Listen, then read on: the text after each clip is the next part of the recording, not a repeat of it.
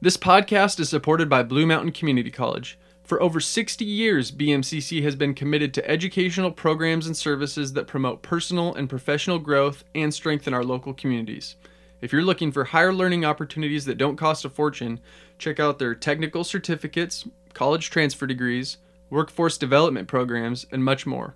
To learn more, check out bluecc.edu or stop in at one of their many facilities throughout Eastern Oregon. Thanks again for listening.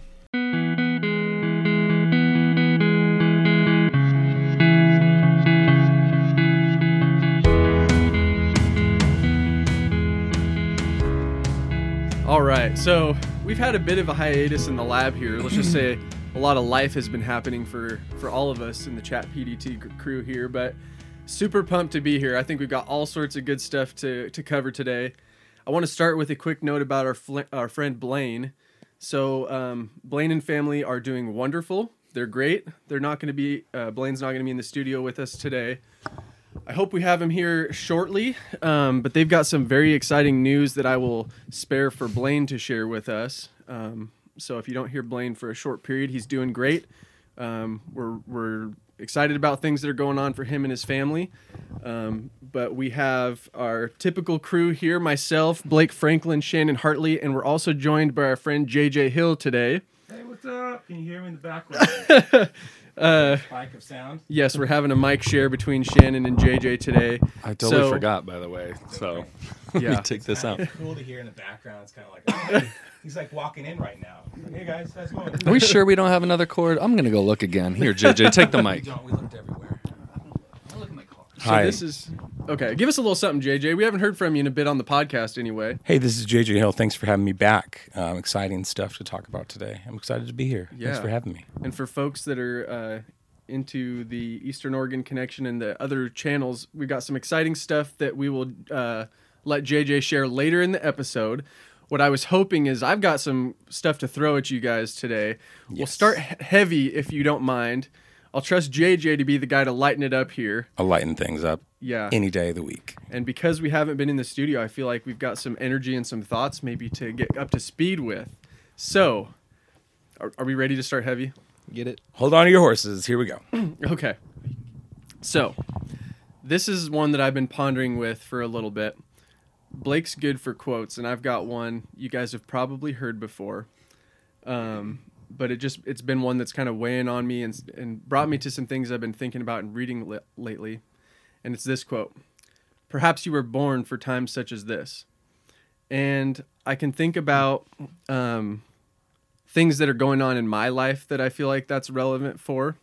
But in my mind, I guess the definition is that there's a lot of things that you may not have asked for that you feel like is not my responsibility, but that you are brought to, and that maybe you are just the person for that role, even if it's not the way you necessarily envisioned it. And so, again, I feel like I've got some of my own situations that I've thought about previously and presently, but one that I do go to historically, because I feel like I like to look back at the past to sort of set a model for where we're at today in my own life, but in the landscape of things that are happening in the world today.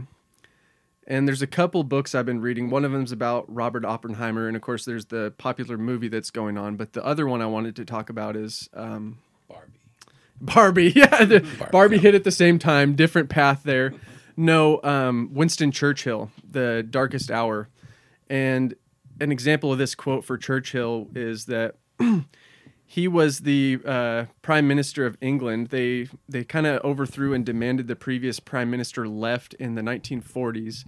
The heat of World War II is in its early days, and Nazi Germany is aggressively taking over Poland and a few other nations just quickly. And it's like there's some dark times in Europe and for the whole world. He was a cigar junkie. Yeah, drank like a fish and smoked cigars like you wouldn't believe. But Winston Churchill sort of got thrust into this role that was not a mess that he made, but that through his courage and his willingness to just like accept the challenges, he was well known for a few famous speeches.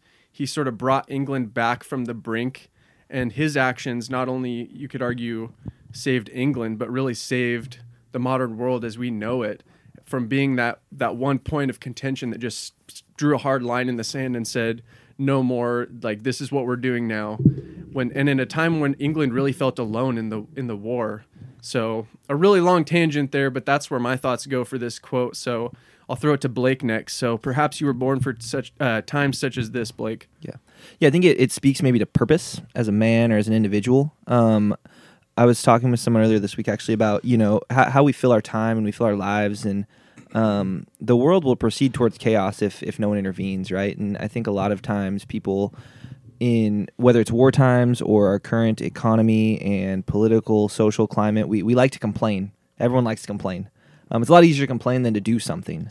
But perhaps you were born for times like this, I think, is just a testament to we were all called with purpose. We all are going to leave our mark on this way in some way.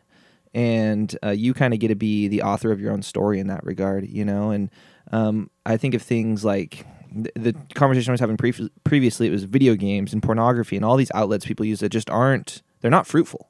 They're not doing anything. When you are on your deathbed, no one's going to remember you for those things. I sure hope they don't. At least not in a positive light. Not in a positive light. Yeah, my dad was a deadbeat. He sat around and played video games all the time. He was in his den all the time. And I don't mean to ridicule anyone, but when I look at my life and I look at how I try to live it, and I hope this is true of everyone, what are you doing and what's the impact? And the times like this piece to me is just look around. I sure as heck hope you're not 100% happy with this world. And what are you going to do to change it? Because we're all born at different times. We're all born in different circumstances. But we all have an opportunity to make an impact while we're here on Earth. I love it.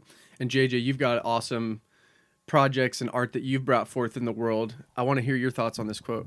Yeah, can you repeat the question for me? I like to go in like Okay. with a cue, like on stage. Not necessarily an answer that it has to say like a perfect example, but where does your mind take you when I say perhaps you were born for times such as this? The first thing that comes to my head is, man,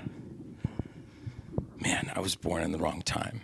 But doesn't everybody say that? I think Right? we've all felt I think that. we I can won the attest to that. lottery with when we were born. If you think about all of the modern technology, and arguably maybe it goes too far, but throughout history we have access and financial means and technological means. Oh, and totally. An easier form of living than any past generation. Oh, yeah, and every year it gets better. Potentially. I mean, There's that's arguments the both whole ways. point. Yeah. It's the Yeah. the commonwealth of the human population is important, and it's seen. But I pose the question of, doesn't everybody also feel they were born at the wrong time? Meaning, a lot of people want to see what it's like in the future. And the future for themselves. Like if they think at a young age, I'm going to live to be 80. That's thinking you're gonna want to see. That's a different time. You want to be there. It's all, for me. It's all about like presence, like being in every single day and every single moment, trying to be there. I know that's a little easier said than done most of the time, but once you do start to think about those things, it's called planning, and then it's something that we always work towards. Mm-hmm. So it's future, but like for me, mine's the past. But like only a past that I could like retool exactly how I wanted, So it's all customizable. So it's the sense of the grass is always greener for something or some way. So I do agree with you, and like we're in a really cool time. Do you mind if I ask what decade you were born in? I was born in 95. 95. Yeah. Okay, so you are a late millennial. Correct. You're 1 year. It's like 95, 96. It's 96. It's 96. So you were about seven, 8 when tech started to really Yeah. fold into things. I was 87. Okay. So I was a mid millennial. Okay. So old. So old. But in that little time chunk, the foundational years that you had crossing over from analog to digital world, that really did something to you. Like, and that makes you feel like a lot of the stuff and you like a lot of new technologies and stuff that's coming out. You're really into that kind of stuff, I bet. I understand it. I'm not into Yeah, it. but you understand it. Yeah. It's not like you're not in like awe of it, but you grasp it. You can integrate it into your system. It comes pretty well, naturally. Yeah. right? Same. I feel like I can too, but there was more of a visual presence on what life was like before, and I always like the like taken back, going down to the roots. I don't know if I'm every 36-year-old to 37-year-old that I've ever met in the past year, and there's been a lot of them that have said, I want to start a commune in the middle of the forest where other millennials come and we just, grow stuff and we support each other. No, it's not naked. I mean, that's what I say. I always tell people, if you have to convince somebody that it's not a cult, just say you're a hippie commune. That's fine. Like, let's just do that and do your thing. But it's just hilarious to see that. Like, and that to me, that's a different time. Is that what do you think drives that desire? Is it discontent with our current world? Is it striving for a sense of slowing down in peace that we don't have? What do you think has made that such a mainstream desire in today's world? For the age group that I'm talking about, and even some younger people who are more enlightened, who have kind of seen behind the curtain and figured out some mysteries that they've had in their mind. For me, it's about, I feel like the only person that's going to take care of my family is going to be me and my family. And once I've realized that, like, the construct of the things are there to just help support civilization and civil, just commune with people in general, it's wonderful. But the moment that breaks down, we've seen it multiple times. It's just chaos. So looking at the world, for me, it's 50-50 type situation of, like, looks really great and promising some days, and then some days it looks pretty damn terrifying. So I think it's more of a constant up and down for a generation of people. Some choose to look at every day as, like, amazing, and some choose to look at every day as, like, I got to get through this. Yeah, the lens you view the world through makes a big difference. Totally. I think of breaking points too when you were talking about you used the word enlightened, but with the commune thing, at one point our comrade Blaine had talked about things that basically you're gonna. When do you see this changing? He talked about technology. When do we realize that our addiction to technology is so crazy we have to alter it? And I feel like some of this push towards communes or this quote unquote enlightened life is because people are starting to see the ramifications of some of the very unhealthy things we've adopted with technology and the way we eat, and they want to reset. Basically, it's like we've made all this positive progress, and then they see a tipping point and they want to reset before that tipping point. Yeah. And I see a lot of the people who are doing it right now are the people who have had that, like, foundational 50-50 experience where they went from that analog world of rotary telephones still in the house, hearing dial-up for the first time and going, like, what is this? Like, even like VHS, it still feels like, oh, that's digital, but that was all, like, analog compared to what we're doing right now. Yeah. So it's this kind of, like, taking it back to basics. I think I like that exploration of, like, you spoke to just, like, interdependence. Like, you are responsible for yourself and your family and shouldn't be reliant on systems or other people or whatever. But, like, marrying that to the fact that you do live in a society and a time and place, and you do have to figure out how to integrate and interconnect with those functions, whether or not you agree. And so there is Totally. It's like, how do you integrate with the world that exists, and how do you carve out your own way? Is like the dance you're describing. Yeah. It's really interesting. In a sum up way, I would say it is relying not only on yourself but your community that you create to support your endeavors, your passions, your life basically, and support the systems that you do not necessarily believe in for the people that they're created for.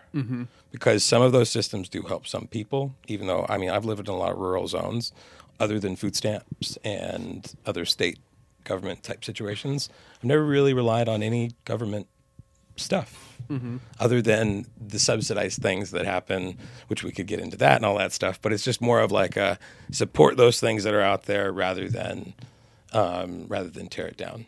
It's more of, it's ecosystem, it's symbiotic living, even with the big system. I gotcha. Bring it home, Shannon. What do you got on this matter? Yeah, it seems like there's been just going off of what you were talking about, it seems like there's been a big rejection to a lot of people to technology, to just a lot of the progressive thinking. We're seeing a lot of people who are wanting to do homeschooling or do homesteading again, and a lot of those, like, traditional type things. I remember, I think it was when I was in my last job when we lived down in the Eugene area. I was talking to Jenny. I was like, I just want to become part of the Amish. Like, I'm, like, so sick of sitting in front of a computer and I just want to like be out working with the horses and working on a barn and like being in community without a cell phone in my hand all the I love time. that. Not That's- actually like join the like just the thought sounds Well, so nice. Yeah, and that's where mine goes in JJ's comment about being born in the wrong time. It's like obviously we could pick a time where we were, colonists living off the land, and that sounds bright and fancy. I'll do away with like the dysentery and the child mortality rate and all that stuff. Yeah, but- exactly. There's but pros to and say like cons. if there was a world where you could actually live and sustain yourself and your family straight off the sweat of your back and the property that you like own, that just sounds like And so I think ideal. that's why the And- homesteading thing is becoming such a Exactly. big thing again. Totally. And it's like, well, if you really try to integrate that with modern society, it's like next to impossible for a person to be able to acquire the kind of money to purchase the property and to be able to have a sustainable income on that type of ground. It's like it just seems like there's a challenge of integrating that into modern society that seems really feasible. And so that's where you look to the past to say, people of whatever time in the past that did live that lifestyle didn't worry about emails and they had an affordable loan payment and that kind of stuff that seems desirable. Yeah. And again, there's plenty of other challenges that they were faced with that we don't have today. But yeah, It's like pioneering the West seems like an amazing time. Like you get to explore and you get to find land. And Sure. but also you're being like attacked all the time. You're by animals or whoever it might be. Sure, You're, and obviously you're dying from forcing people dysentery. out of let's their do away land. with You're- destroying the people that may have lived there I was beforehand. gonna say, and all forcing that stuff. people out of their There's land. You're dark- Like, genociding. look at my a property whole now. population. Yeah, there's plenty of darkness within that we would be silly to totally That's forget. why I was specific about only if I could retool that path. That's to right. an exact thing. Like, oh, it happened this way and this way. As far as Esther, not possible. what I was going to say is that quote, Yes. such a time as this. I don't know, that's, biblical for such a time as this. It comes from the book of Esther. You probably had a different quote come with that from somewhere, but I think of it as like when you're put into any position. I mean, it could be, something small, your day to day, whether you're going to be the coach of your kid's soccer team. Like, I just think, I think of that line, like you were born for such a time as this. You were born to be your child's parent, to be in this position coaching their team. Like, it could be anything, like small to big. Like you were put in this position for a reason. like that. And you were born for such a time as this. I remember giving this message when I was a high school leader at our last church, and I really wanted the message to come through to the kids, and I just feel like they really weren't picking it up the way I wanted them to. The eyes glazed over. Yeah, I love that. That's great. So You do know I'm a spiritual universal person, and I love that's what you say because I love religion. Uh-huh. It's one of my favorite things to talk about. That's why Don Slippy is one of my good buddies. And by the way, oh man, I can't talk about this right now. I'll say it later. But the idea of that is really cool. It's the faith that you put into things. It's the passion behind the things that you do. No matter how small it is, it can still mean a great deal. And I love that. That's beautiful. My version is that's the magic. And a lot of people and like peoples and faiths and religions have constituted faith and religion with magic. So I think that's a really cool thing. That's a cool bridge that I've never really felt before with that, because we put a lot of value into crystals and stuff like that. Same thing with like moments and ideas and mindsets and perspectives. So I think that's really cool. I think there was an interesting contrast there too when Shannon mentioned like wanting to be Amish, and then mentioned like child mortality rates and dysentery and different things. And I think we have to realize too that the world we live in, we have to take and realize there's good and bad in every generation. I was listening to a podcast this morning on health, and they actually were talking about the Amish and how Amish communities have a much lower rate of cancer. Like, cancer is almost non-existent. They barely have processed foods. Well, that's exactly right. Is they have exchanged what we've exchanged is convenience. We have Wi-Fi everywhere we go. We have processed foods. We have vehicles that take us places. They don't have those things, so they have other difficulties we don't deal with. Yeah. But as a byproduct, they've eliminated some things that are hardships later in life. And every generation, if we think back to coming into the United States and taking over all the discovery of America, yeah, there was things there that they didn't have to deal with, but there were a lot of things they did. Yep. And same thing today. There's things that we no longer have to deal with because of modern medicine or, the luxuries we have. But now we have cancer and all these things that still ream horrific, just tragedy in our lives. And so no matter what generation you're born into, no matter where you were born, etc., there's always going to be good and bad in your life. And you have to capitalize on the good and not let the bad weigh too heavily on you. That almost proves the point, though, Which point? of getting back down to basics. Yeah. No matter what. I mean, that's the Amish. What could be more basic representation of getting back to basics than the Amish community? And I think that like there's certain tropes for humankind that like transcend time and space, and that's what I think you're getting at, Blake, is that I feel like this is a quote that could be universally applied to any time and circumstance in life. Oh yeah. Yeah, it's very like short and simple, but like greatly applicable. And so I think just That's in that pretty search cool. for meaning and that discussion of like faith, and not faith just in a specific religion, but faith is like believing in something that you can't see or comprehend, but to still give it your greatest efforts anyway is what I see faith as. But yeah, well, thanks, guys. I thought it was a great way Cool to question. kick off our conversation here. So It's way fun. did anybody else bring something today they want to throw out? I mean, We got some exciting stuff from JJ, but I are we could- ready to go there? are we ready to go there? Let's go there. We could go there. We can go there. Okay, so we Go kind there. of flirted earlier with the Me. that's right. First of Well- all, yeah, if you haven't listened to our episode with JJ, he did a guest appearance with us, and you can get to know him a little more from that episode. That was a blast. But we also talked about the fact that we've got some exciting new twists and turns in our utilization of the space, and JJ has been a great collaborator in starting to kind of build that vision for us. So take us there, JJ. Well, in that episode was our Eastern Oregon Connection podcast, Yes. which is like it was an actual interview of JJ. Yeah. So you got to talk lots about yourself. It was a couple hours. And I appreciate you guys having me in, and it really sparked a really cool thing. Sure. So when I was here, I saw the space, and I just said, "You guys have this space?" I know that was the thing. But no, it's a great studio.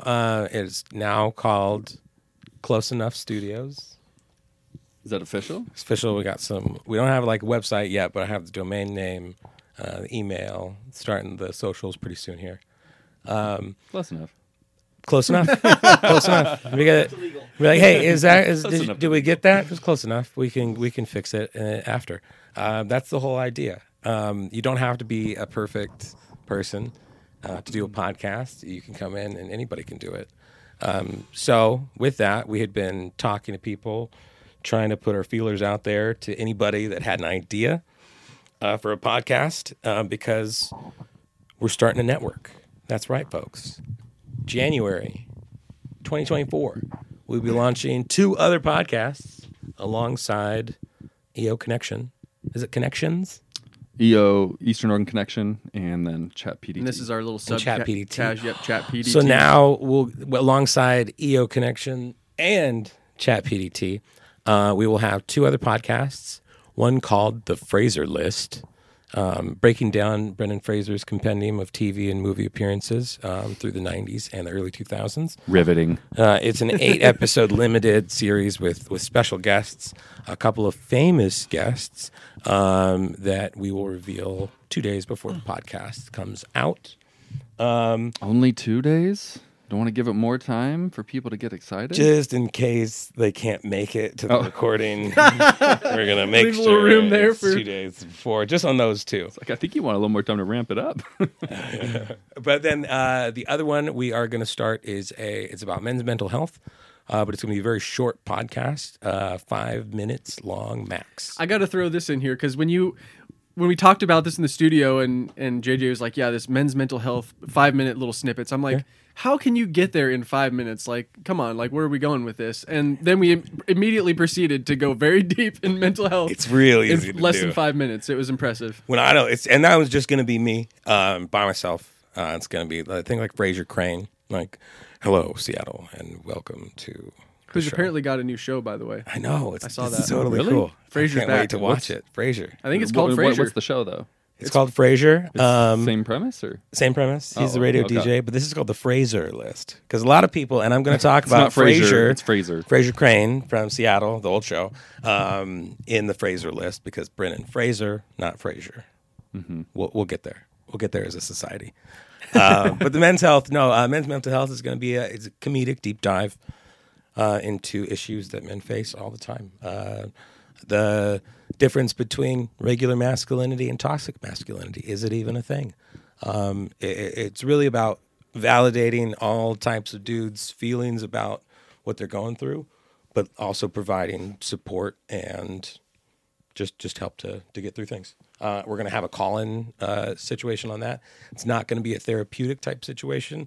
It's going to be a call-in situation, like say what you got going on, and it will be more of a topic based on the next podcast. So you'll be credited with that if you want to, or if you want to be anonymous. That's totally cool.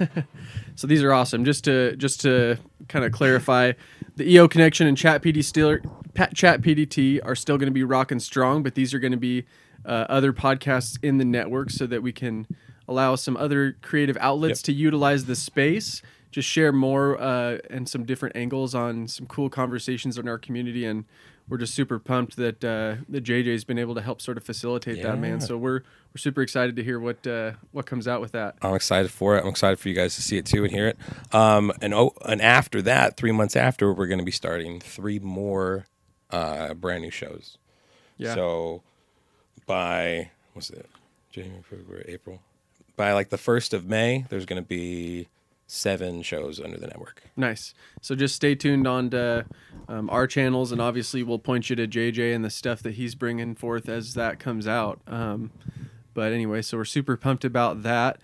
Yeah. Blake, you're always the book man, so I love getting ideas and inspiration from you on what to read. Like I said, I've got a couple on my mind right now that are sort of in the World War II realm, but after that, where can you point us? What have you been reading? Oh man, I am a big self-development book guy, and so this is a maybe niche area that a lot of people don't love. I'm currently re-listening to Rich Dad Poor Dad. Are you guys familiar with that at all? It's been sitting on my No. shelf. I've picked up some Not a dad. themes from it, but it's applicable even if you're not a dad. Oh, okay. But yes, that's a. So you're re-listening to that Yeah, one. so that's a book that I probably listen to, I'd say a couple times a year. And I just think it has a really good, simple to understand framework around how to better manage your finances and make money work for you. I actually have a friend that they just bought their first rental property, and he's always been very conservative. You know, I want everything paid off. I don't want to have any loans, et cetera. And his wife started reading this, and she told him, like, no, we don't want to pay this off. We want to let someone else pay our mortgage. And that was just a mind-blowing concept to him. And so we were discussing the book, and I just felt like I should reread it. But I have also recently finished the 5 a.m. Club, and that might have been a little self-biased because I'm an early riser. But Yeah. it was another simple What? Me story too. around, some of the benefits of getting up early and how that can be time for you to be the most productive physically, mentally, spiritually, and just really sets a platform for your entire day. And I really enjoyed that book because it tied in a lot of other kind of self-help, self-development books. But my big topic recently that I've been thinking about more than any, I think, is relationships and how to strike the balance of value in relationships. I would say I maybe go a little more than some people in terms of travel and taking things on and all of that. And part of the podcast, we were talking about the coming of winter and how that can often symbolize slowing down. And I think about how that maybe will allow more time for spending time with loved ones. The holidays often facilitate that as well. But I guess with you guys, kind of having some similar yet different situations with where you're at with family and marriage and kids and all of that, how do you guys go about striking the balance of, I guess, making sure you connect enough with the people that matter to you? And I'll kind of set the stage in where, myself and my girlfriend have been kind of processing this is, I have my parents who are divorced. So I have my mom and my dad, and then she has her parents. And then we have our friends, and then we have time together. And then we have our individual endeavors. And how do we make sure that we are spending time and showing all those people we love them realistically, for example, we talked about, her parents live out in Pilot Rock. We'd really like to make a better effort to see them. It's not realistic for us to say we're going to go out there every Sunday night for dinner because that's just not going to happen. It's ridiculous. So is it once a month we go out there? Is it we need to make sure it's a two-way street, and we need to have a communication where sometimes they come here, sometimes we go there. This is something we are trying to tease out, and then making sure you have enough time for yourself and each other and all of that. But I guess in your individual lives, as you've now, Shannon and Ryan, I know you guys have children and a spouse. JJ, I don't know your situation Married, fully. yeah. Married. Married man. Yeah. Not a married man here, but Almost how? 10 years. Oh, wow, congrats! That's awesome. How have you guys gone about laying the groundwork for that with your partner, or what does it look like in different seasons and evolutions? Yeah, go ahead, JJ. I got Oh, some thoughts on this, but okay. I'll circle back to myself here. Well, I'd love to. Yeah, this is probably episode 2 of the Men's Mental Health podcast, but I'll dive into it a little bit. For me, it's boundaries. It's beautiful boundaries. It's hard to figure out what those are and how to set those, and it's hard to do with family. But a lot of the time, I'll just as an example, me and my wife,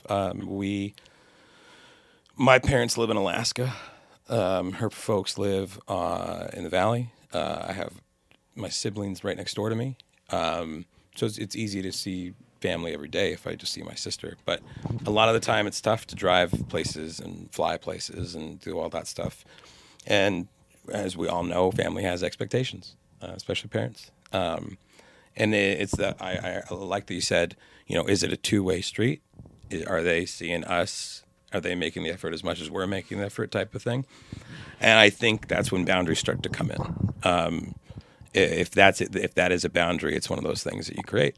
So for me, I've realized that it's never going to be a two-way street, especially with parents. The expectation will always be there, and you'll only get resistance when it's not there. And that's just in my case. So boundary with me is we make an effort when we can, when it's affordable to us, but we make the family time the most of it when we get it. That's the best way of looking at it day to day for me. Yeah, it's a really cool question though. Go ahead, Shannon. I will say this real quick, JJ.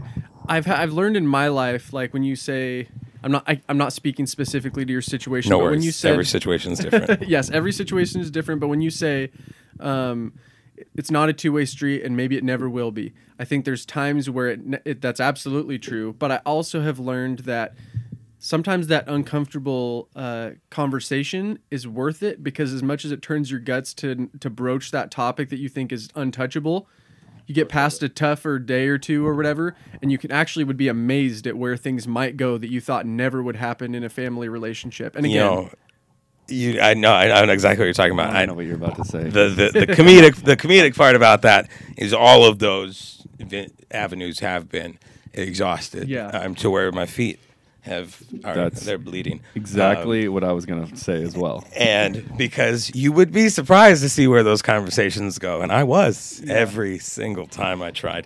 Yeah. Yeah. And that's the thing. It's like for one set of family that works. and sometimes that's where you For just the got to other say, set- I've exhausted my options. Boundaries, right there, boom. Exactly. Yep. Yeah. Yeah, Okay. yeah. So Shannon, take it with us. Shoot. Well, now what was I going to say? Before? So it was about the balance of just like lifestyle of managing all those. Specifically talking about kind of the going into the holiday season, Jenny and I, we grew up both in Pendleton, so seeing family and loved Easy. ones, during that time, our parents make it easier, or does it make it harder? easier I don't know. for us. Really? For I've our got sake, some thoughts for on our- that. Yeah, I wanna see yeah. that because I'm on Shannon's with this, like easier. Totally. But Yeah, no, you're with me on that? Oh, yeah. Yeah, well, yeah, our parents don't live in Alaska and across the state. So all our family's kind of been right here in the Pendleton area. And so we have always done, like Christmas, we've always done Christmas morning with Jenny's family. And then we'll do like Christmas, like brunch, lunch. And then later in the day, we'll go over to my family. And so we'll do Christmas with both sides of the family. And that's been super easy.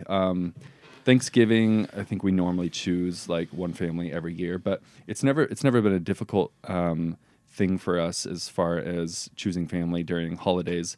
You're asking about friends and stuff and that kind of stuff.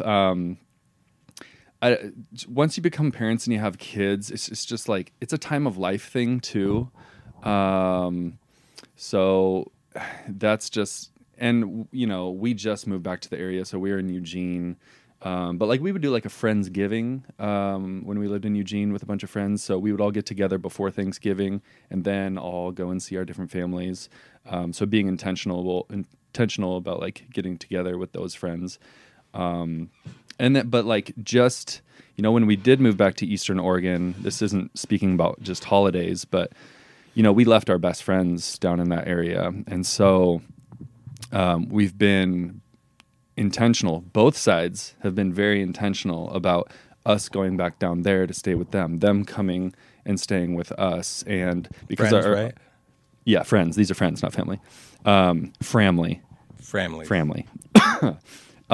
And that's been amazing. You know, our kids are very similar ages, and so giving them time to grow up together as well has been very important. So you definitely you pour into the relationships that you really cherish, I think, and you make time for it.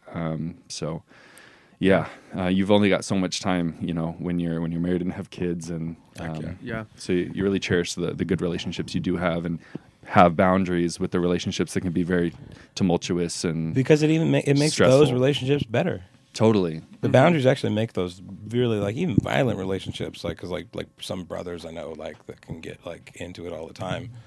Having those types of boundaries to make those relationships better. They may not see them as often, but those moments make it that much better. Yeah. Blake, I thought that was a great question, and where it took me was a discussion that I had, or that was had actually at my workplace recently. We had a cool like keynote speaker come train on an administrative like training day. He's I would recommend him for situations where you guys might have like workplace training where you're looking for somebody. But the conversation that he hosted, it was titled "Burning Bright Without Burning Out," and it was. It still takes me to where you're going, though, with that balance of life and just all these different relationships and dynamics, because some of my big takeaways from that discussion were that if your tank is empty or your wick is overspent, you've got nothing left to give to anybody else. And so I think that it's so easy to give and try to like manage all those things, but also to like being mindful of what you need yourself in periods of rest and recuperation, or like prioritizing situations or people that fill your cup rather than drain it. And another thing I was thinking about is that there was a part during this discussion where the guy had like the whiteboard and he had each day of the week on it, just like 1 week's time, Sunday through Saturday, right? And I think he did maybe like, 6-hour blocks of time. And he's like, okay, here's your week. Here's, 4 chunks per day, basically, of how you spend your week. And he goes through and X's out all the time you're sleeping, X's out all the time you're working. This time if you're not working, you're getting ready for work, blah, blah, blah. So you've got basically like 1 or 2 squares for every day of the week, and then maybe more on the weekends. And it's like, how are you going to prioritize and manage what you're going to do with this time? And I think that's an important piece that you're probably really good at, Blake, is just like really being mindful about planning and coordinating what those things look like. Because if you don't sit there and really talk through where you're going, that time gets taken away from you so easily by so many other things. There's an endless number of things that demand your time and attention. And so you really have to try to find a way to take the reins and say, what's the most important to me? How do I want to be in control of my life to the extent that I can? Because most of your time is really out of your control. And so I think it's a balance of self-care. It's a balance of like planning and coordinating.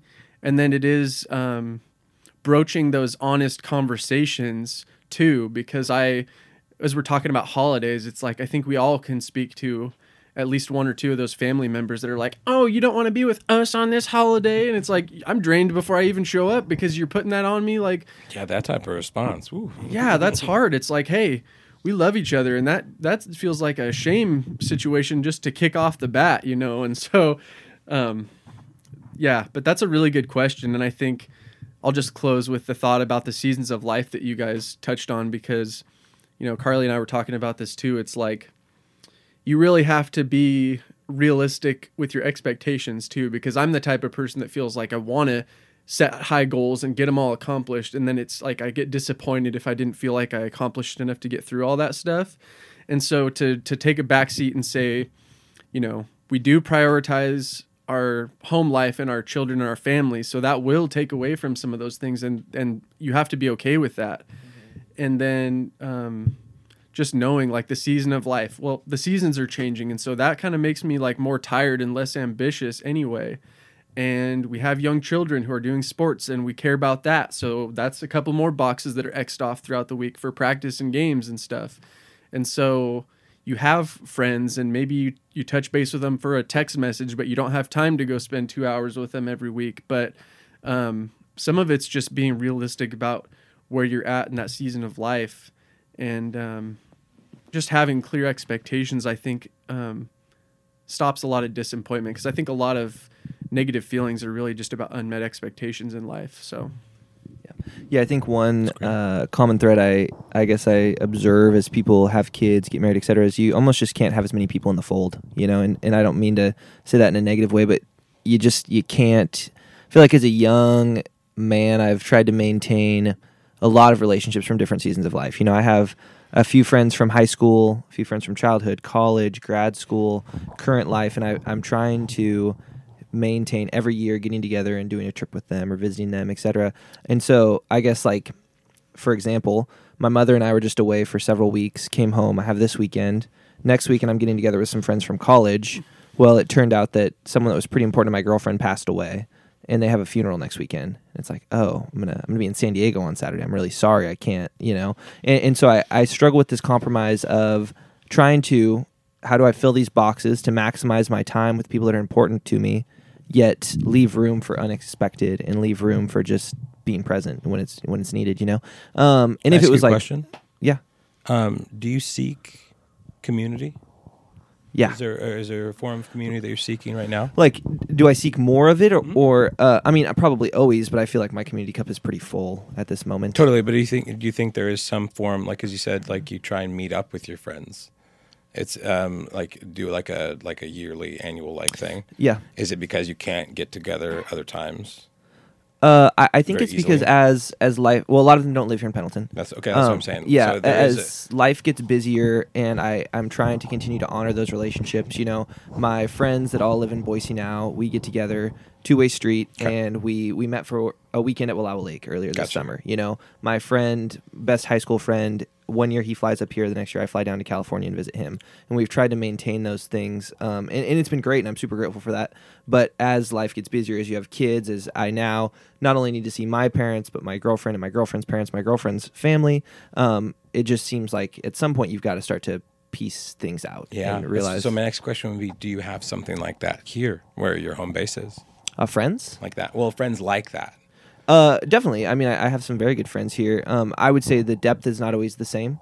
And I have a few, but maybe part of, that is I haven't found the same like deep connection to the people that I hold on to from my past, for sure. Yeah. Because were you in a situation where it was very like mutual like interests? You went through something together. For sure, yeah. grew Yeah, went through together. college together, went It's through really grad school together. Foundational stuff. Yeah. Yeah. It's really tough to find. Yeah, It really yeah. So is. it's an interesting balance. But yeah, I guess I appreciate your guys' insights on that as I continue to tease through it. The thing about your family living here, not living here. So I'm glad you brought back that. Yes. yeah. I think that's an interesting topic because in some regards, I mean, I'm super grateful my family lives here. I know JoJo's super grateful her family lives here, and initially I was like, oh, this is great. Both our families live here. This is amazing.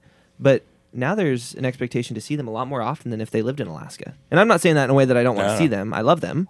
But, you know, to me, if you say, hey, my family lives in Alaska, JoJo's family lives in Idaho, okay, 1 year we'll go see her family, 1 year we'll go see my family, and we'll just alternate. Whereas right now it's like, well, on Thanksgiving, we're going to be at my mom's from 10 to 1, and my dad's from 1 to 4, and then JoJo's family from 4 to 7. And so there's a little bit of like, how do we, you know, satisfy everybody? And then in the day-to-day, you know, if our only priority is like, oh, we just got to get together with our friends and have a good time, It's like, well, that's one thing, but now we also have to make time for our family on a regular basis, et cetera. And I don't mean to sound belittling at all. I'm so grateful for my family to be here and that JoJo has her family here in a lot of ways, but it does add another element in the fold of time management. Totally. I think a lot of it comes to I got something too. the expectations on the other side as well. Like maybe I think it's a lot easier, especially with my family, because there's like zero expectation. Like I don't know if your girlfriend's mom like always wants to spend time with her, then there's an expectation you're all going to be hanging out together a lot or something like that.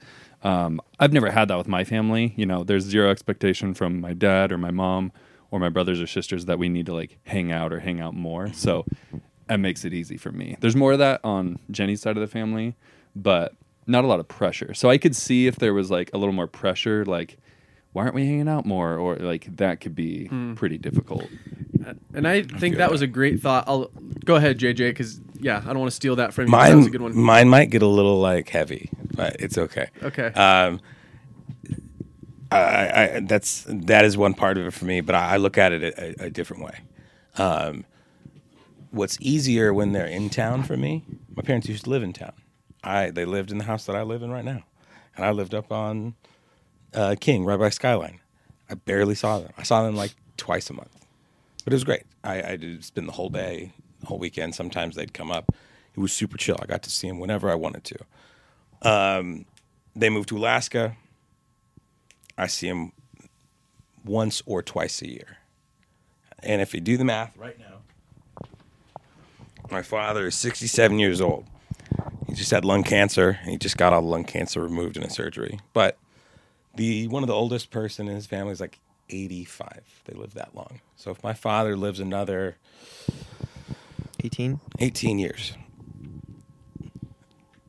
I have 30. Let's average it out to like 1.5 times. So 24. 24 more times. Got the accountant over there.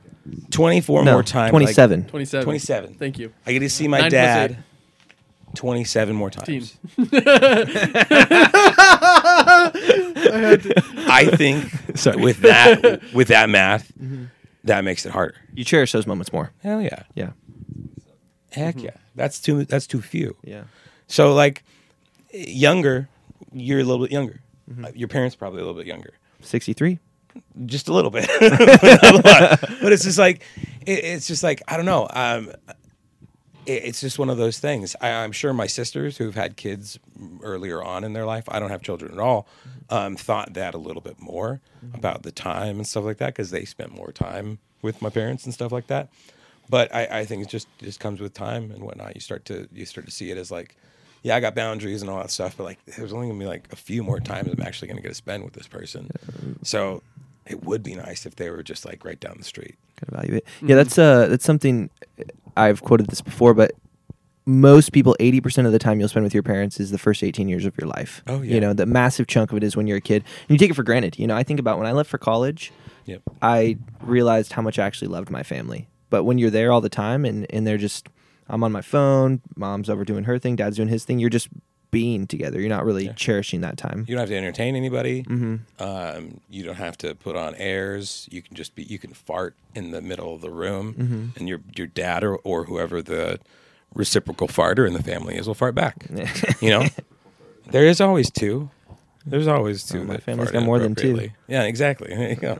I think it's a natural human instinct that you have to fight just that floating baseline of that, just being your normal and sort of getting comfortable in that and stepping back to being mindful of just that presence to say, I'm really going to appreciate this moment because you might even count and say we've got 27 more visits, but none of those are even promised either. Exactly. You know, it could be 0, it could be 5. You don't really necessarily know. So Flights get canceled. Yeah, man, how plans do you- change. I think that's a constant human struggle is just like how to take the seriousness and the presence of mind into the current moment we're in, whatever that moment is, because there's just a million, like I said, there's a million things that can take your time and energy, and we're always forward thinking and trying to plan ahead, or we're stressed about this thing that may or may not come up that takes our energy. I can speak to that, you know, and it's like, man, just that constant struggle to have presence of mind and be in the moment you're in is like, if a person could master that, they've got the keys to the universe. I've mastered it. Always, you can present yourself in an instant. Just if you believe this statement, you got to believe this statement though, and it's not for everybody. If you can say honestly that the past is real, it just doesn't exist anymore, and the future is not doesn't exist at all because it hasn't happened yet. If you can actually believe that statement, you can present yourself really well. I like that. Yeah. Here, real quick, Ryan, before you jump in, your thing about 27 more visits with your dad, because this initially sprung from a book recommendation. There's a book called 4,000 Weeks, and it's a really powerful read. It's about the finitude of time.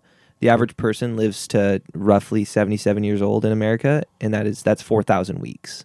And when you start to break down how quickly a week goes by and how our weeks are ticking away, memento mori, the realization we're going to die someday, it really does put in perspective, like, I need to cherish this time more. Oh, yeah. And as you get older, the collection of memories and experiences makes the passage of time start to increase exponentially.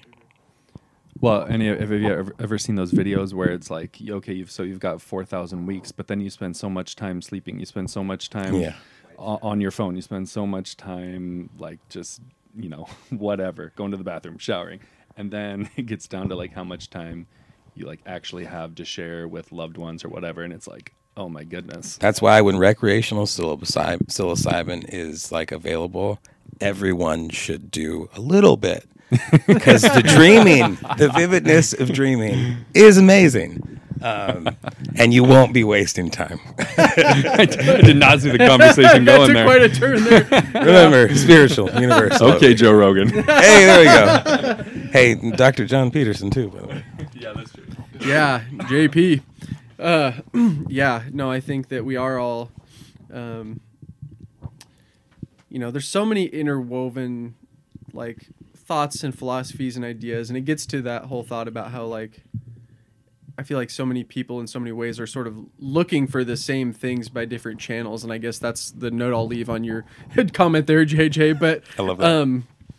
I do, returning to real quick on Blake's or the discussion of like where your family's located in the holidays and stuff. That is a tough one to navigate, especially with kids and everybody. I guess start with the thought that maybe we are so fortunate that we have so many people in our lives that do care and want to be involved in our lives. Yeah, what a great problem to have. That's a good problem to have, and I always have to try to start with that as a moment of gratitude. Like, maybe I feel like this one's nagging on me, or, oh, it's going to be a pain to travel to this place, or this person's going to say this thing that's going to annoy me, but it's like, what a good problem to have people in your life that care and love you and want to be around you. And it's interesting because on one hand, I think it would be easier if all your family's in the same town you're going to check off all the boxes. But as you started to lay out the schedule for the day, I started getting anxious. Like, I'm not going to settle into any one place because I'm going to be thinking about and ready for the next one and just knowing what my day's going to entail. So maybe, it is almost easier in a sense to be like, sorry, we can't go to this place or this place or this place. Literally, See you because next year. Yeah, we're 3 hours away in this other place, and this is what we've committed to. So you give them the disappointment up front, but then you can really check into like, this is where I'm at. This is my presence of mind. I don't have to be to 4 places today. I can really engage in the interactions and the discussion of what's happening here, because I don't know about you guys, but like, it takes me time to really like get ingrained into where I'm at. And so, our family, between Carly and I, having divorces on both sides and stuff, our family, I like to say we've done like a shotgun blast that started in Pendleton and sort of powdered out in every other direction. We've got a lot of roots here in Pendleton still, but we've got family in Salem, Tri-Cities, Boise, and it's like all different directions, and it's not really possible to see and catch them all. So the only piece I could say for that is that, plan ahead, be mindful of where you do decide to go, and then, maybe set up aside some time for phone calls or meaningful dialogue, even if you're not going to be present for that. You can get a lot done in a 30-minute conversation if you break through discussions about the weather and the travel and can just get into how are you feeling and what's going on in your life and those kinds of things. So, Yeah, I think that's. I have, I guess, two things for the day to day that I feel like have been very helpful for me with maintenance of relationships. One is finding overlap with people. You know, going back to our parents, I feel very, very blessed. I see both my parents pretty much every day. You know, I exercise in the morning, and my mom comes up to the athletic club and meets me there, and we walk together for like half an hour when I'm done lifting. And so every day I get 30 minutes with my mom where we walk and we talk, and we're doing something we both need to do. And we're spending time together. And my dad, you know, he lives near my workplace. And so rather than going and grabbing fast food or eating in the break room, I take the couple minutes, I drive to my dad's house every day, eat lunch with my dad every day. You know, and so finding things you're already doing and then integrating people that matter into those. You know, Jojo and I, we go for walks together. We go to church. We're doing things that we both value and want to do.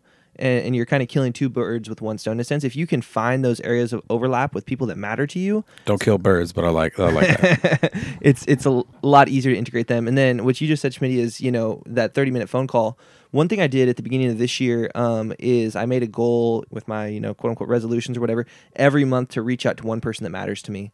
I think I remember you saying that. And that seems really simple, but me just thinking about like who really matters in my life, who haven't I talked to, and just making a simple phone call, you know, has really helped to maintain some of those relationships that are not necessarily in my immediate proximity, but matter to me a lot, you know? Do you just call them out of the blue, or do you like set it up? I usually send them a text like, hey, I'd love to catch up soon. Are you free, you know, Saturday or whatever? I don't feel like calling them out of the blue is usually super fruitful, especially depending on the friend. But I don't say like, hey, I need to tick off my boxes. One buddy called me out on it. He's like, is this like a New Year's resolution thing? I called him in January. Like, totally, dude. But yeah, I usually just send him a text during the week like, hey, man, I'd really love to catch up soon. Are you free, you know, Friday, Saturday, Sunday? Yeah. I don't think he's going to be mad at that being a New Year's resolution. No, of like, I was hey, like- I want to connect with people I really appreciate. I was like, nope, and you're the first one, man. You're number one. You're the one I'm calling. But and same thing. I plug my AirPods in. I go for a walk, and I talk to him that day while I'm walking. You don't have to just sit in the corner to make time to connect with people. Why is it? I What do you get out of that? feel like I massively, you know, I get to rekindle a relationship with people that matter to me. I feel like it's a means of maintaining friendship, getting an update on life. You know, I want to celebrate the people that I love, their wins, and I want to hear about their struggles. And so even if you're not there for them in those moments, it kind of gives you guys a way to keep that alive. This used to be so commonplace between people, and I feel like it's a scary thing to think about doing for us. When we talk about things that have died or going back to a previous time, this is something I think about too. Yeah. Every time I call a friend, Just like social. Every time I call a friend, they're awkward because it's weird. They Just don't. social I'm just like, hey, norms. how It's you just- doing? I haven't seen you in 10 years. They're like, well, not 10 years, like 2 years. It's like, what's up? Yeah. What do you want, JJ? but every time I have had one of those calls with a friend I haven't talked to in so long, we end up on the phone maybe for some reason, I don't even know why, but it's always ends up great. Like I always end up feeling so good about the connection. So it's like why JJ's don't we- so in with his hands here. except for JJ. I don't like talking with JJ at all. not you. Well, and one point there, JJ, you know, as we go through life, everyone evolves. You have to hope people are growing in a lot of respects. And sometimes, you know, you do call friends and it's like that just flopped. And you realize maybe that person isn't on the same trajectory as me or we've grown apart, etc. But much to what Shannon just said, the people that, you know, if I have to pick 12 buddies I'm going to call this year, people that I call, it's one of those people that whenever we pick up the phone or whenever we're together, it's like we haven't skipped a beat. You know, and those are the people I want to hold on to. Oh, well, that's different. I don't have a plan to call them. I just called them. I'm on just saying, like accident. whenever we talk, it's like we're still so deeply connected. Yeah. It's not Yeah. like we've. I thought you changed meant our like way. reconnecting with somebody you hadn't seen in a long time Yeah. type of situation. Like, No, like my best friends from undergraduate or from grad school that that's you know. I've talked to a couple of people from high school on the phone recently and a FaceTime, and that was, people change. Life's changed a little bit. Yeah, then you people decide change. is this someone I want to continue to honor this relationship or not? No. Sure, yeah. How did you end up on the phone with them? I think that's the My question. fault. It was my fault. It was my fault. I reached out to people just like you did. Shouldn't have done that. And I'm like, you know what? I'm going to do this. I'll pick a few people that I'm going to reach out to. It was a mistake. One, I mean, if we're going percentages, there's like 8 people. One person was a good outcome. 12.5%. That's an F. Wow. Strong F. Bad, yeah. Dang. Well, or you could say, hey, got that friendship back on track, and it was just that one, but it meant a lot. And I think I like that you set that up, Blake. I think I didn't like mindfully make a game plan to do that specifically, but I have tried in recent days to make more of an effort of like, if I'm driving and I'm just thinking about somebody, I'm going to shoot them a text or I'm going to call them. And maybe in that moment they're going to be busy, because I think it is good to set up time for phone calls, especially because people just don't talk on the phone much anymore. But like that might spark the conversation to something else, just to be like, hey, did you ever get that thing fixed? Or like, how have you been doing? How's the kids or whatever? And all of a sudden, like Shannon said, you start talking and it always ends up being good.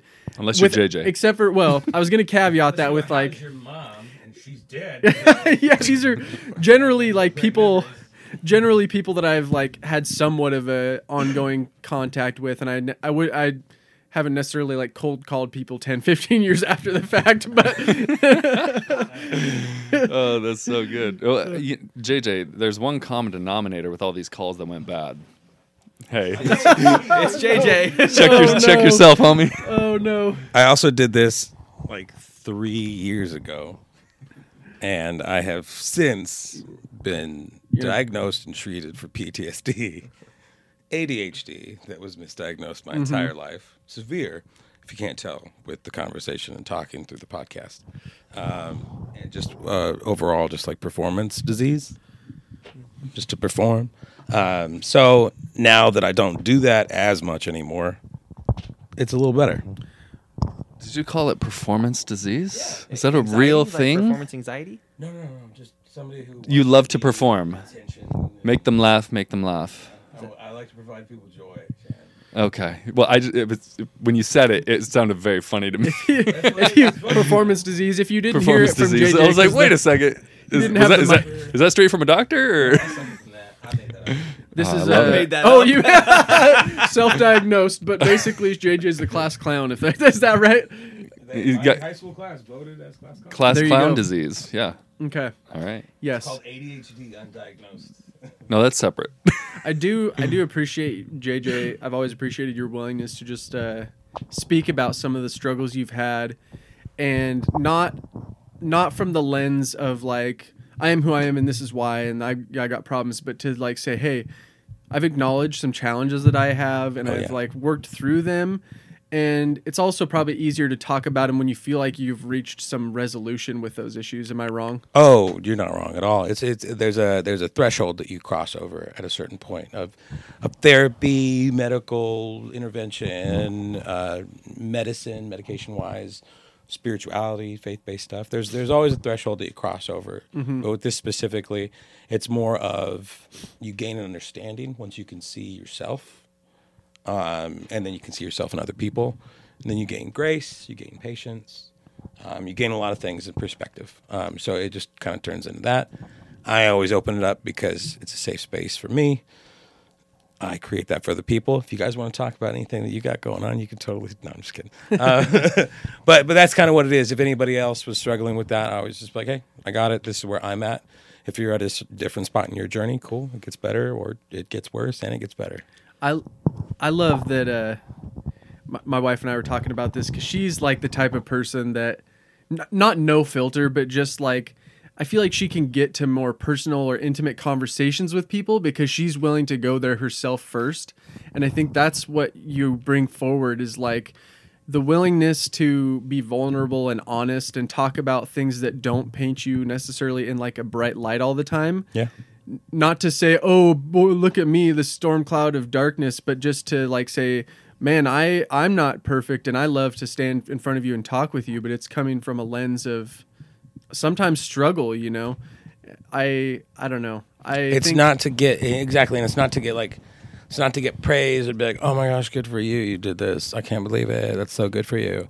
Nobody's seeking that. That's doing it. It's more of a fact that it's just, hey, it's more of a beacon of it can get better. Right. Things can happen, but no matter where you're at, you just got to try.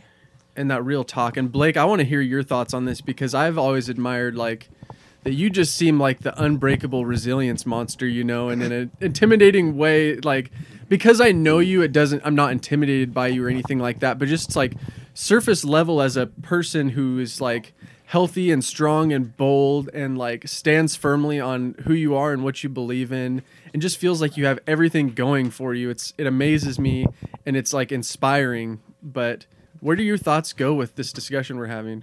Well, first off, thank you. That's very, very kind. I think JJ laid a good foundation, but I don't think people are willing to talk about something or they shouldn't talk about something until they have a foundation of feeling secure and that they've processed through those things themselves. You know, I early in my college career read Daring Greatly, which is a book on vulnerability, probably more of a chick book, but it's by Brene Brown. She has a TED Talk, and I would highly recommend it to anyone. But it talks about being vulnerable and what it means to be vulnerable and when it's appropriate to share. And the appropriate time to share is not when you're still actively processing through something. That's just wanting someone to listen to you. But I think the appropriate time to be vulnerable and share is after you've done the work. Yeah. And I'm far from maybe whatever high praise you just gave me, which I appreciated. But I have tried to, whether it was insecurities around my intelligence or relationships or body or faith or anything like that, I've very much tried to do the work. And so I feel like why I am willing to, or I want to talk about those things, is because after sitting in and seeing the benefit, you want other people to have that too. I'm glad you mentioned Brene Brown. Yeah, Brene Brown's amazing. It's great. And the realization that you're always going to need to do work on yourself is the threshold, I think. Did you watch that Stutz documentary on Netflix? Yeah, that was really good. Yeah, and that's what he says is, that's one of the realities of life. It's pain, uncertainty, and constant work. Yep. And if you can trust in yourself to take care of yourself and trust in other people to take care of themselves, type of thing, like eventually it paves the way for great relationships. And okay, go ahead, Shannon. Oh, this was a great segue because I have children and they can't take care of themselves. and my next question for Blake was, or not even a question, but just I'm so curious, like down the road, if you're blessed with children, how you take that on and how you change things with your life to to make everything work in a comfortable way for you. Or if you're blessed with not children. And this isn't I'm not saying like I don't think you're going to be able to do all the things you want to do with children. Because, like Ryan said, like, man, it's really impressive, all the things you're able to do. And it will be even more impressive, I think, to see how you do it, like, at that time. Yeah. Well, and I guess even, the earlier question about relationships, I'm trying to process those things now. I think another time when people struggle is when you're not prepared. And so, my girlfriend and I, we've talked about what a relationship looks like, going towards marriage, having kids someday. Is she going to work? Is she not going to work? And so I am doing my best in this season when I have the life that I've crafted to also prepare for what does the future have in store. Yeah. Can I ask a little bit more? Because I feel like you tugged on something that's sort of been on my mind too, and I wasn't sure how to quite put it to words, but you talked about like not speaking out or up when you're in the middle of the struggle. And I think I've sort of had to navigate that myself, which is like when you're in a hard place mentally or you're working through something, it's like you don't really know how to express that feeling without feeling like you're being a negative, and you don't want to be a drain on others. And I think I've struggled with that. Like, when I'm in a bad place, I want to talk to people, but I also feel like, gosh, I don't want to be that person that's just like nagging and complaining all the time, And I think maybe because when you're working through something, you're obviously still working through it because maybe you don't have a solution yet. And I guess I just want to know what you guys think about that. Like you're saying, I agree with both of you to say it's easier when you've come out on the other side to be able to look back and say, this is what I struggled with, or these were my challenges or whatever. So I'm not sure what I'm asking, but it's like, how do you navigate talking through the challenges as you're in them, being mindful and patient that maybe it's not time to address that because you're still working through it, whether it's like an addiction or just some bad habits or like just being mentally unwell or in a season of life that is challenging. It sounds like you're basically talking about the seeking of therapy or forms of. And I think as just to be specific, because this is what I've been diving into, men in general, the idea that that men don't go to therapy is very real. A lot of men don't seek it out. They don't think it's for them. They don't think they need it. Those men, a lot of the time, have their own form of therapy built into their life. Yeah. Sports, focus on sports, stats, keeping an organized, compartmentalized brain about all the different athletes that you know of, what they're doing, where they're moving, watching Sports Center, organized in the time that you're watching these things, all this stuff. You're regimented. You have a ritual. Fantasy football, there's outlets. You're building community. You're communicating with other people. This is forms of meeting people where they are. So you're getting validated for the things that you're passionate about and you care about. It's a great form of therapy. Not an amazing form of therapy. It doesn't work all the time because it's really not toxic, I won't say, but there are some really just kind of weird tropes and stereotypes that persist in that world. Music, theater, comedy, anything. When you think about it, hobbies, LARPing, Dungeons and Dragons. Right. It's like they're all different games with sort of predefined structures within them, right? Totally. So is that going to remedy your challenge or not, right? And I think it does in forms. I think it's the acknowledgement of what is going on and giving it a name or something, like Brene Brown says a lot. Once you find out and discover what that thing is, it doesn't make it easier. It makes it harder, but it makes the journey more worth it. Mm-hmm. You're going through it and you're figuring out what it is. And I think therapy just kind of gets you there a little faster because it's just directed. I think women tend to be a lot better at talking about it with their friends or family members as they're going through it than men are. You know, we try and get our therapy through these kind of external things, but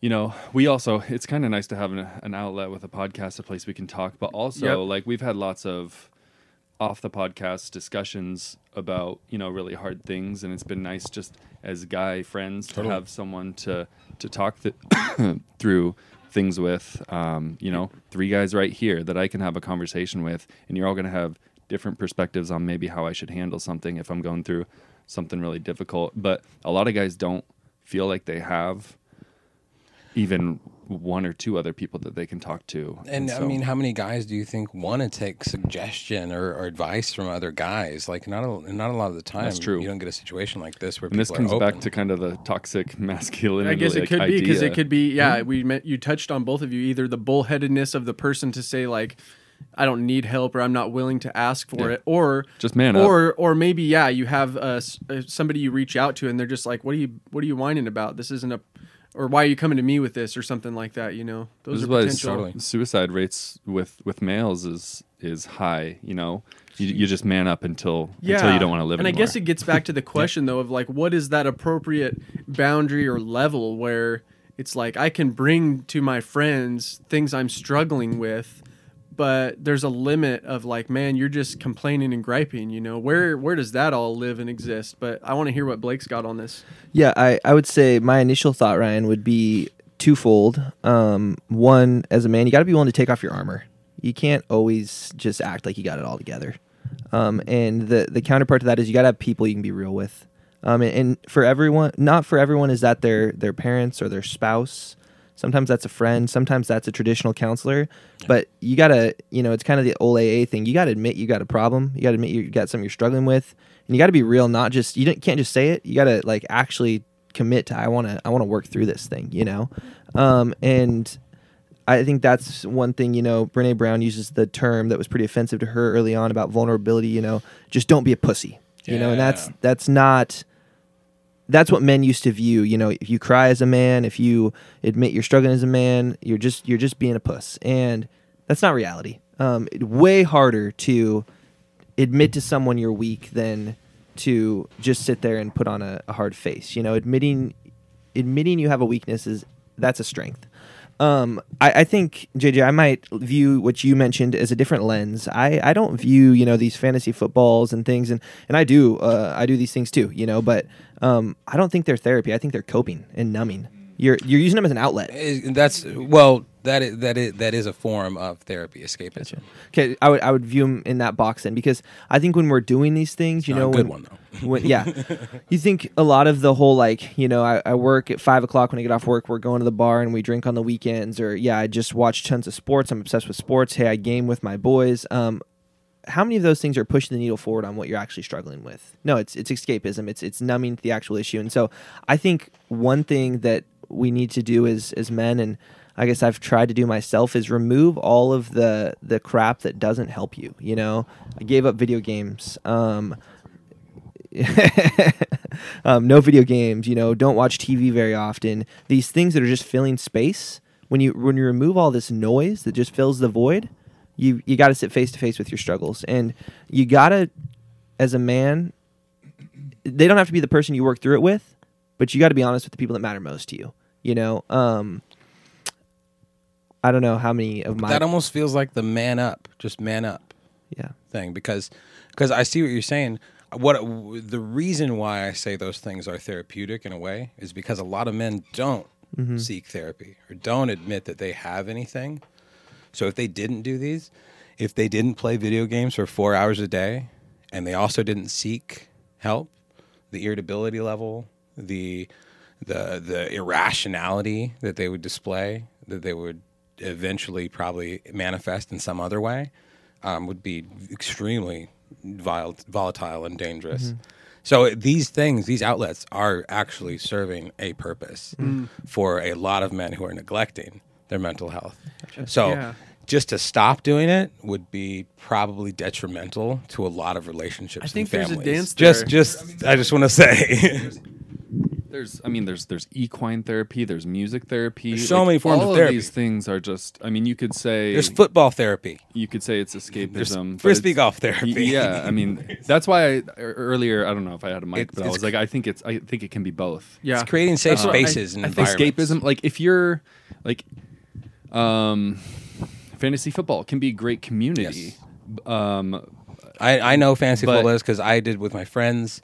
Every week we'd meet, we'd have potlucks. Exactly. We'd watch the games together. It can be And community. we'd always start talking about deep shit by the end Yeah. of the day because we were bored and we didn't have anything else to talk about. And it just happened. And these were like football guys at EOU. Like Fune was there sometimes, like Yeah. other people. Like it got crazy. So it really does. I see where you're coming from. Like I played League of Legends back in the day when that game started, and there were kids throwing F-bombs and people just saying, "I'm gonna fuck you up, man. You're stupid," and they just come at you constantly. And it's not any form of community or camaraderie where you can feel vulnerable to expose. Hey, I've had some issues with alcohol. I just wanted to kind of tell the room. You would be destroyed. Exactly. But it's the people that you meet throughout that and you meet up with and those communities that you create. Yeah. It's not very fast, No. but it does work. And I promise you. I'll pass this to Blake, but I just want to comment. I think there's got to be some kind of dance there, because I think there's that eat that frog mentality, which is like, what's the biggest dragon of your day?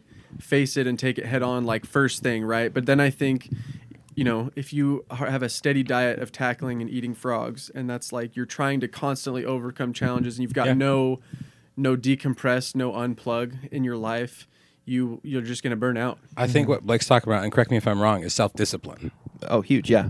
And that's the crux of a lot of guys is they don't have a lot of self-discipline. I know we just met JJ, but I'm pretty big on self-discipline. I can catch I caught the vibe. That's what when I just I caught the vibe. the comment I made about just admiring Blake and his resilience is that, like, yeah, that's your guy right there. No, if you and it's a if good you want to place to see be. an unbreakable force, like built into a human, it's looking at Blake Franklin. This is why I'm so curious as to when he has kids and trying to discipline his gosh. children when he has zero control We'll over see how it goes. Just to if we're gonna wrap this up in a very concise note, Ryan kind of said, what do you recommend to that man that's struggling? If you're listening right now and you're like, gosh, this is me. My personal, not a counselor, advice just based on self-experience is piece number one is tell somebody. Tell somebody you trust, and whether that's your wife or a friend, you got to speak that thing into existence. And so you need to start to tell people you trust. Don't tell someone you don't trust, but put it into the reality that I'm struggling. I want to make a change. Number two is you've got to decide who the person is that you're gonna talk to, and it may not be healthy for that to be your spouse or someone, because you need to not drain them, and so that might be a formal counselor, that might be a trusted friend. The big three are bartender, cab driver, and checkout clerk. They take it, huh? Yeah. Yeah, that's interesting. I guess for me, I was It's a joke. It's a joke from a comedian long ago. okay. I thought you were serious. I was like, Oh, was he not serious? no, he was joking. Oh, okay. I was like, oh my goodness. Like, oh, Okay, I'm I in didn't the know it was a comedy joke scene. at first. But yeah, like a friend or someone that is going to give you valuable feedback, and preferably someone you feel like has walked down a path you want to walk down. Yeah. If you're seeking feedback, if you're not seeking feedback, find somebody that you know will listen. Yeah. well, and maybe just early listen. on, but you've got to, as a man, be humble enough to listen to feedback. Yeah. Totally. But that's why you got to find the right person. And the right balance, and that's I think what I started this conversation, this question with, is like, what is that line? Because I like that you said that, Blake. It's like, maybe I think obviously, I feel like you should pretty much be able to discuss anything with your spouse, but there is a line of appropriateness where it's like, if everything that I'm struggling with gets dumped onto my spouse, Exactly. that can become an imbalance in our relationship, and it's not that person's responsibility to absorb my shadows that I'm trying to offload. So they need to be there to hear you and work through things with you.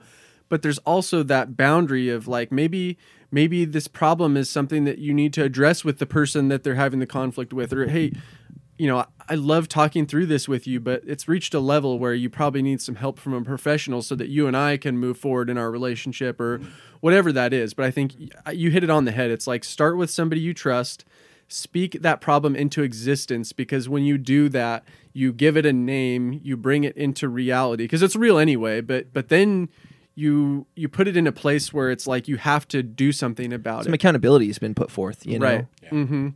To say, gosh, it's time for me to quit drinking because it's just out of control and I can't have just one beer. It turns into 8 and I lose control and I'm afraid of the consequences. It's like, until you have said that, and maybe it's manifested itself in some way because you've had bad consequences from that, but somebody you trust who can like give you some guidance or some advice or be an ear for you enough that you can begin to navigate like what the solutions are for that issue. And I'm just using drinking as one example, but I think that anybody, you guys may agree, but anybody that I know personally, that I know beyond a surface level, I know is or has dealt with some kind of challenge. It's just part of human existence. So Anger, inadequacy, porn, substance abuse. I mean, we live in a world with a plethora of issues. And the thing is, you're not alone. You go bring up one of those issues, other dudes deal with it too. Yeah, there's tons of porn out there. Yeah. Well, there is. And that's one. Sorry. That's That's all why I it's heard. near and dear, That's all I you heard you know. say. I thought you just said porn. Earlier in life, big struggle for myself, and not until a friend like admitted that was a struggle did it really become real to me that like, oh, a lot of men struggle with this. Every man every young boy who sees a porno like starts to get the hook. Yeah. Every guy. Like, just in general, women. Men struggle with. I'm just speaking from personal experience. But I mean, that's just an example of like when you're doing that thing. We'll just use porn because that's on the table. Most young men at this point have watched porn at some point, and we'll try to keep this PG. But as a young man, whether you feel shame about that or not, or a grown man, whether you feel shame about that or not, it's probably not something you're actively telling your wife about. You're not actively telling your friends about. In some way, you have some shame around that. But the reality is, when you feel like, why am I doing this? You finally, hopefully, come to a place of, I shouldn't be doing this. It's enlightening sometimes to realize, holy cow, a lot of other guys struggle with this too. I'm not a monster. I just need to find a way to process and get help for this thing. That's great. And I would say, like, as a caveat, if you do feel shameful with watching porn, that means you're going to the wrong sites. You need to legally pay for it, because why do you feel guilty? Get out there, find the right ways of doing it. Don't be shady. That's all I'm saying. Your guilt will go away. Or just love your wife properly and I'm talking to the single guys out there, the single guys that are keeping just the don't industry use alive. porn to fill the hole of not talking to women. Talk to them. You got to there's pay a- them. It's the called an entry generalization- fee. There's so many accounts out there that are just talking. There's not even naked stuff. You guys can do that. Learn. They'll teach you. to regroup and say we used that, but the example is things in your life that are clearly either draining or are not productive and moving the needle forward for you. Whether that is adult material or a variety of endless things that can demand your time and attention. Sometimes it's okay to be in a neutral state of I'm coasting, I'm resting, whatever. But is this productive to me? Am I giving too much to this and it's sacrificing other meaningful things? Life is so much about balance. This is a great point. Yeah, I'm glad you brought up balance. I was saying balance earlier because you could take video games. And Yeah. video games could have, like, if you're playing way too many video games and wasting all your time, and I mean, that can be terrible for you. But it can be a great coping mechanism, therapy. A lot of people with ADHD, video games are really good to subside those big explosion type effects. Like if you throw somebody out ADHD like off, they're like, "What? What's going on? This isn't the plan." It actually subsides those things. They can focus on something and get their like energy out, and then after they've played video games for 2-3 hours, they're just a normal human being, like they've been medicated. And also psilocybin. I mean, if we're going to get into that, tune in to Men's Therapy, working title. That's not the title, but it'll be released and in fun. We'll give JJ more of a chance in that podcast to dive into that topic. That'll be a lot of interesting discussions. It's going to be laughs, tears, and maybe a couple of beers. I wanted to rhyme. Laughs, tears, and beers. Laughs, tears, and that beers. I sounds- look forward to that. So, that sounds like a good podcast right there. Yep, that's what it's Wow. called. well, any other thoughts before we bring it home here? This has been a blast. Yeah, I would just say I'm just grateful to be back in here and appreciate that you guys are all willing to go dive into topics that maybe aren't easy to talk about.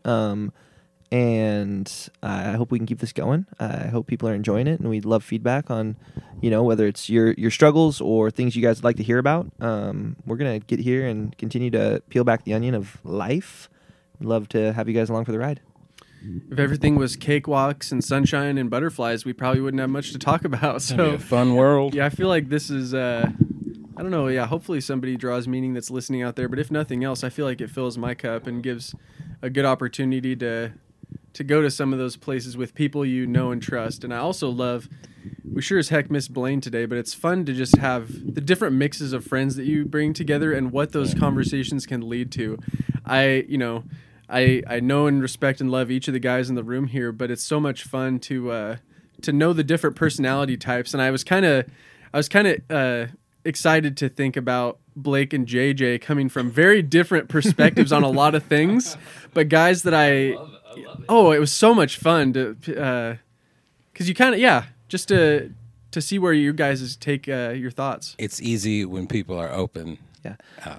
And chill. Well, not easily offended. I'll close with a quote from church this morning that will help you all better live life. Let's do it. Opinions are the lowest form of intelligence. Just allow people to have them. Not everything needs to make you mad in this world. You can listen to someone, you can disagree, and you can move on. Yeah. And life's a lot easier if you learn to do that. Yes, Jesus. Is that what people say? Amen, brother. Amen. Yes, Jesus. And I will say real listening, to add to that, is actually listening and having that open mind and really trying to hear what that person's saying rather than using that to mount a return assault on their thoughts and feelings, but to really try to understand where somebody's coming from. I love that quote. So right on. I have one more little thing to say. Let's hear it, JJ. Thanks for having me. And I did forget to talk about one podcast. Let's get that's it. coming out. It is going to be about apocalyptic events. It's a podcast that's going to take a universal spiritual, crystals, the universe, the energies that flow through us, our chi, our vibe, as well as a deep theology aspect to any apocalyptic event. So we're going to have a very religious-based, theistic, holistic vibe. Hopefully Donald Slippy, this might put some pressure on him to kick it in gear and start writing some shows out. So we should have him listen to this podcast, and he should call me when he listens to this part. I'm excited about that. Can you get your number? Can we get your number? Can you just put it on the pod? Oh, yeah. It's actually, we're going to talk about it later, but it's Just kidding. call 541-975-4455. Actually, that's true. If you have any ideas out there for a podcast, and if you've always had it in the back of your head and you want to check it out, call me, text me, message me. Only beat me if you want to reach me. No, that's gross. Beep me. Oh, I thought you said beat me. Call me. That was a little Beat Kim me Possible, if you man. wanna Come on. reach me. Oh, Kim Possible. Oh, you didn't say it with enough of a hip hop tone. Call that's me, why. beat me if you want to reach me. I didn't watch cartoons. I watched love that. Ren So- and Stimpy. I love the structure of our episodes, but I'm also looking forward to hearing just the context of a different show gives you a different dynamic for where that episode's going to go. And so whether they're theoretical or they're just for some good laughs or they're really like deep dives, I love the stuff we're doing, but I'm also super pumped to hear what kind of stuff you're going to bring forth, JJ. So It's going to be fun. We're going to have a good time with it. And there's going to be lots of laughs. totally. Good Right on. stories. Well, like I said, we missed our friend Blaine today. We've all had a lot of life going on, so we've had a bit of a hiatus in the studio, but it gave us a chance to have some energy, regroup, and we're just super pumped to keep this thing going. So if you're still out there, thanks again for listening, and look forward to more content from us and also more from JJ in the near future. So thank you and take care.